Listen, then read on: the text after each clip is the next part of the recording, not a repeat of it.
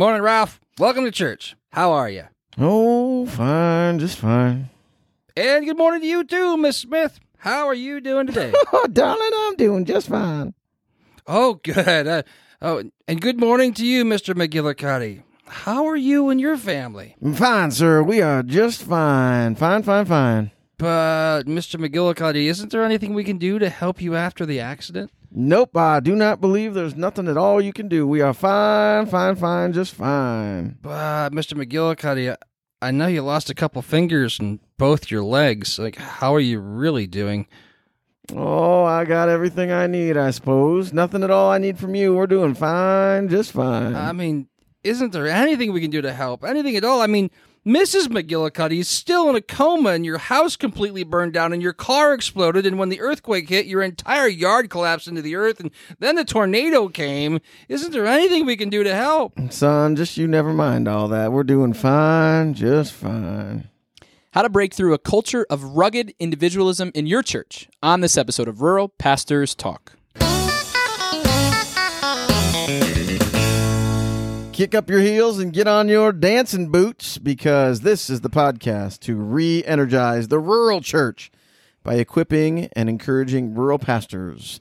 I'm TJ Freeman, one of the pastors here at Wellsboro Bible Church in beautiful rural Wellsboro, Pennsylvania, joined with... Hey, y'all, I am Joe Wagner. I've been in pastoral ministry in the rural area for about 15 years, and I'm on staff here at Wellsboro Bible Church. You're 5 years my senior as far as that goes. Whoop, whoop. What's going on, guys? This is Joshua McLaren, pastoral assistant here at Wellsboro Bible Church. Been in a rural place all my life, except for, Bloomsburg University probably still counts as rural. Comparatively. It depends on who you're asking. Yeah, comparatively. Mm-hmm. But been here almost 5 years, and by God's grace, loving not every second of it, but he's been kind. Tell us about the part you don't love, Josh. Well, some... Naming names, are you? Get right into it. I'm thinking Tell us more. I don't know. Like, when you can't Speaking of confessions, you can't say you love every second of everything, right? Like, hard things happen. Just fine. Yes, it is. Well, on this episode of Real Pastor Talk, tell us what we're talking about, Joe. Have you ever experienced it when somebody or some entire family in your church, you know that they need help, or you know that there's a sin issue going on, or you know that somebody in their family needs some help, but they refuse to open up and ask because they need to keep up appearances? And they might even be offended if you just show up and help without asking. Has that ever happened in your church? Like, I'm talking about that spirit and culture of rugged individualism, that great American strength, the inner strength that we all have, that we are fine, just fine, and we're going to pick ourselves up by our bootstraps. We're going to set our jaw and get it done. Isn't that a virtue? Well, it is if you're a pioneer or a mountain man. Which most of the people living here aim to be. Yes. Yeah, it seems like it's particularly more challenging. Maybe not rural places. That rugged individualism runs pretty deep. It's a unique challenge. What a great strength for a farmer, right, who doesn't have enough equipment or has too much to do and too many days to do it. Like, we praise that spirit of rugged individualism, but when that bleeds over into the church, we're not going to accept any help, and we are just going to set our jaws and do it. That's not very healthy. Most of the jokes I tell during church don't land, as you guys well know. But I did get some laughs when I went off script and I talked about carrying armloads of groceries into the house without asking for help. I've got 27 bags of groceries and 2 gallons of milk and a carton of eggs. And I'm like, no, I got it. Everybody related to that. Mm-hmm. That's why the laughter was there, because it was like, yep, that's me. We identify with that. Mm-hmm. And I guess this entire episode and the idea for this whole entire episode of pointing out the spirit of rugged individualism and how dangerous it can be in a church is when there was somebody who had just going to get baptized. And before folks are baptized, we always interview them here at Wellsboro Bible Church. And this person happened to they grew up in the same church that I did when I grew up. And so our experiences were very, very similar. And the church that I grew up was not particularly healthy. And if your name was one of 1 or 2 or 3 family names in that church, everything was always fine, just fine, because we were always good. We were always perfect. We weren't going to admit that anything was wrong. Had to keep up appearances. We had to keep up appearances. We were not going to admit that we needed help in any way, shape, or form. We were the founding families of the church and built that church. And we were keeping up appearances, just like what TJ had said. And so there was no real impetus. There was no great desire or want to grow spiritually or to seek out help from others when it came to prayer or being lifted up. And it was just really an unhealthy thing. And so that's where this whole idea comes out from this episode. And I would bet you that there are a number of other rural churches out there who face the same thing. Yeah, being in the rural landscape, one of the blessings and curses is the fact that you're always surrounded by people who know you, who know your parents, who know your grandparents. And, Josh, you grew up a county away from where you are now, but the connections are still thick. People, your reputation precedes you, in a lot of ways. And I've been around you when people are like, "Hey, weren't you that kicker from the football team?" And there's those kind of connections. Anyway, that lends itself to kind of needing to protect the reputation, and some well-meaning parents even tell their kids things like, when you go out there today, remember you're representing your family. Which I've done that. And it's true, but it falls short, right, of what you're really meant to represent. Right. You're representing something much bigger as a Christian. Now, that may apply better out in the community, where it shouldn't apply so much as within the church. And I think that's kind of what I was really driving at. And what I would say is that culture and that notion is way more dangerous than what we give it credit for. I would say that an unhealthy culture of rugged individualism is dangerously nominal. So I'm not going to come right out and say that if you've got this culture of rugged individualism in your church and you are guilty of it, that you're a nominal Christian and not really a Christian at all. But I would say that it's dangerous. It's close there. Not that you're going to lose your faith if you really have faith, but man, you are on some dangerous ground. Here is what... give me a... Hey, REM? Josh. It's REM. The part about sitting in the corner, Losing your religion? That's what you're going for? No, actually, I was looking for the verse address of where this came from because I'm a really knucklehead and I forgot to write it down. And 1 John 5. 1 John Or 1 John 1, 5 to 10. This is the message we have heard from him and proclaimed to you, that God is light, and in him is no darkness at all.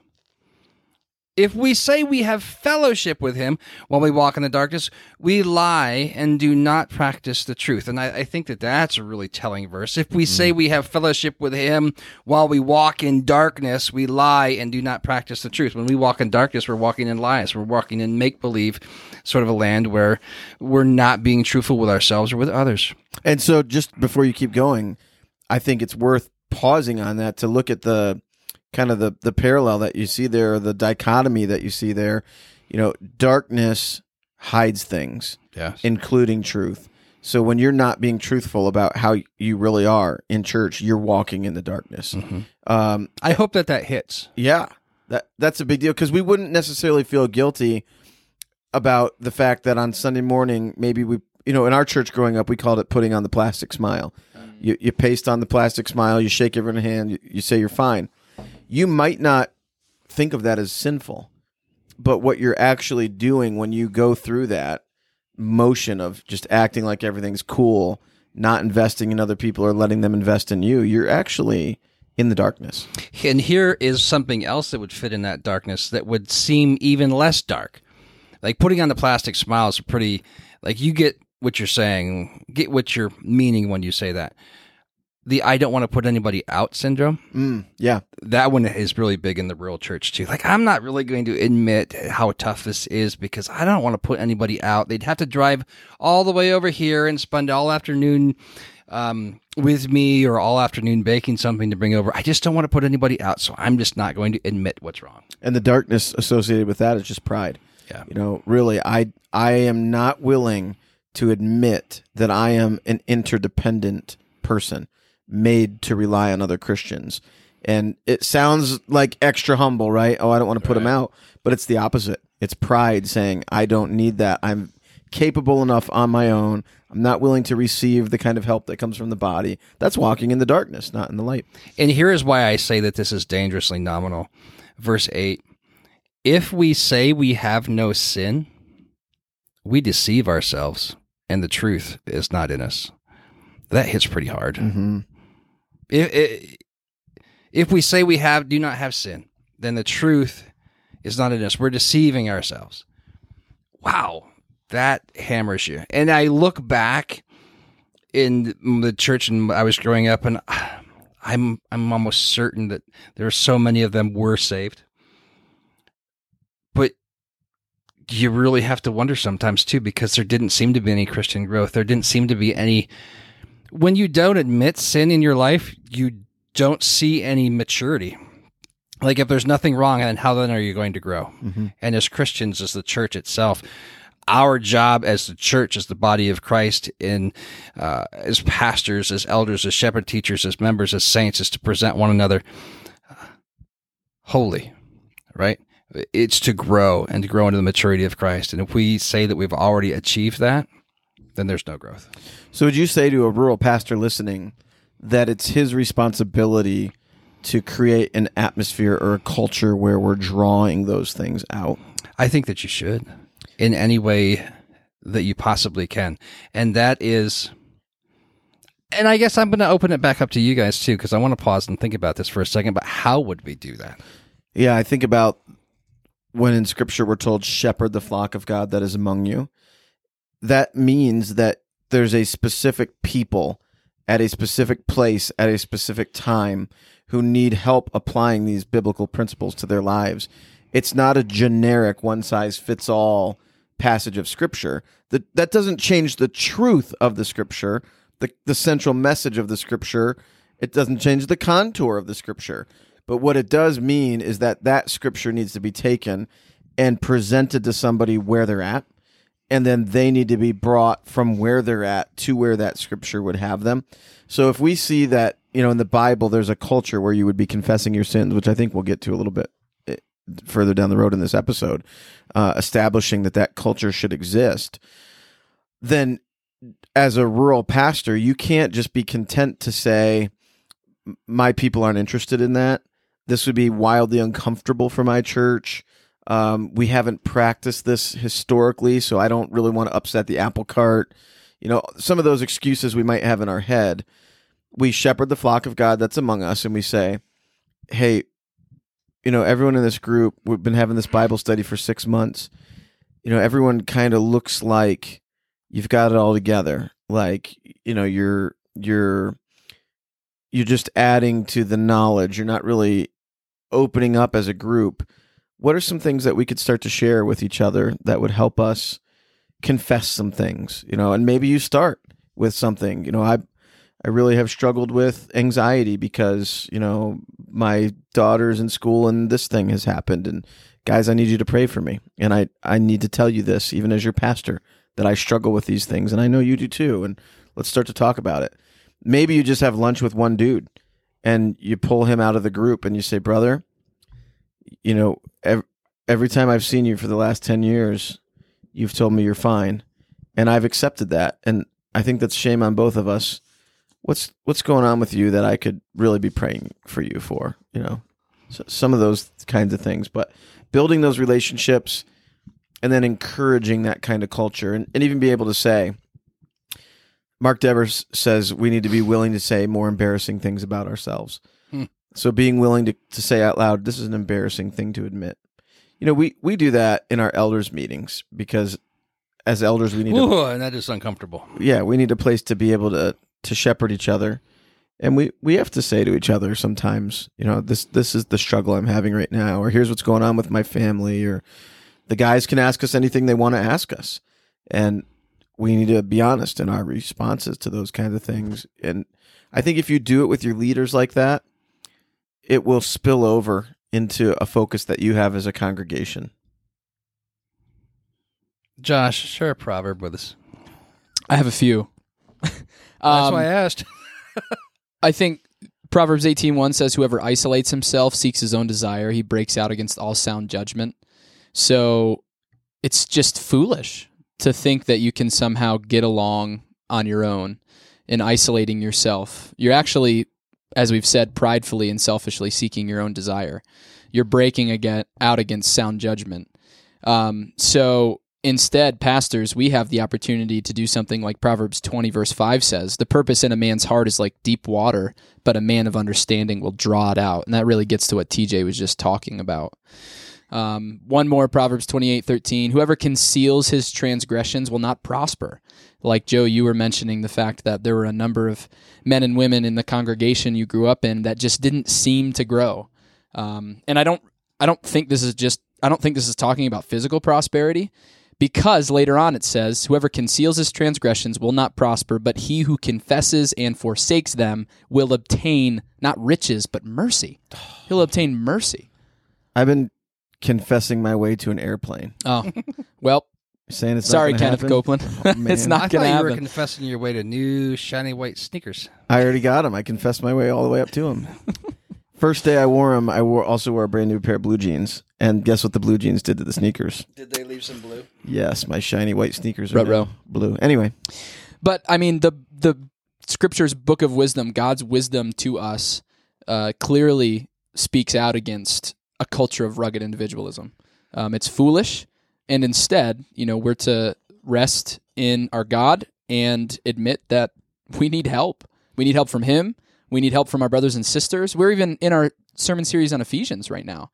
We're to walk in a particular way, not as individuals, but as a church. We need one another.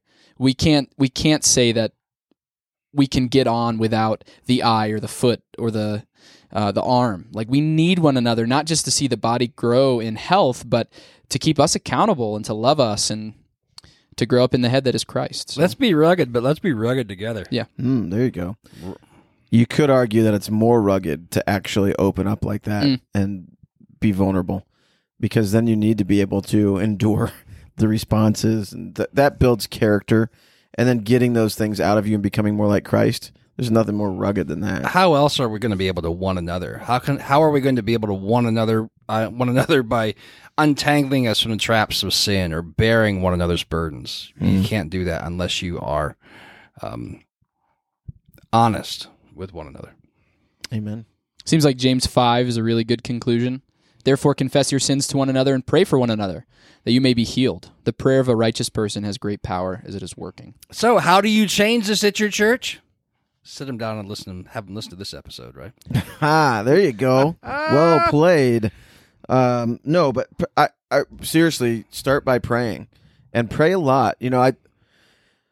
I hate to think of how many things that I've been frustrated by, or maybe even gave up on, that I really didn't labor faithfully in prayer.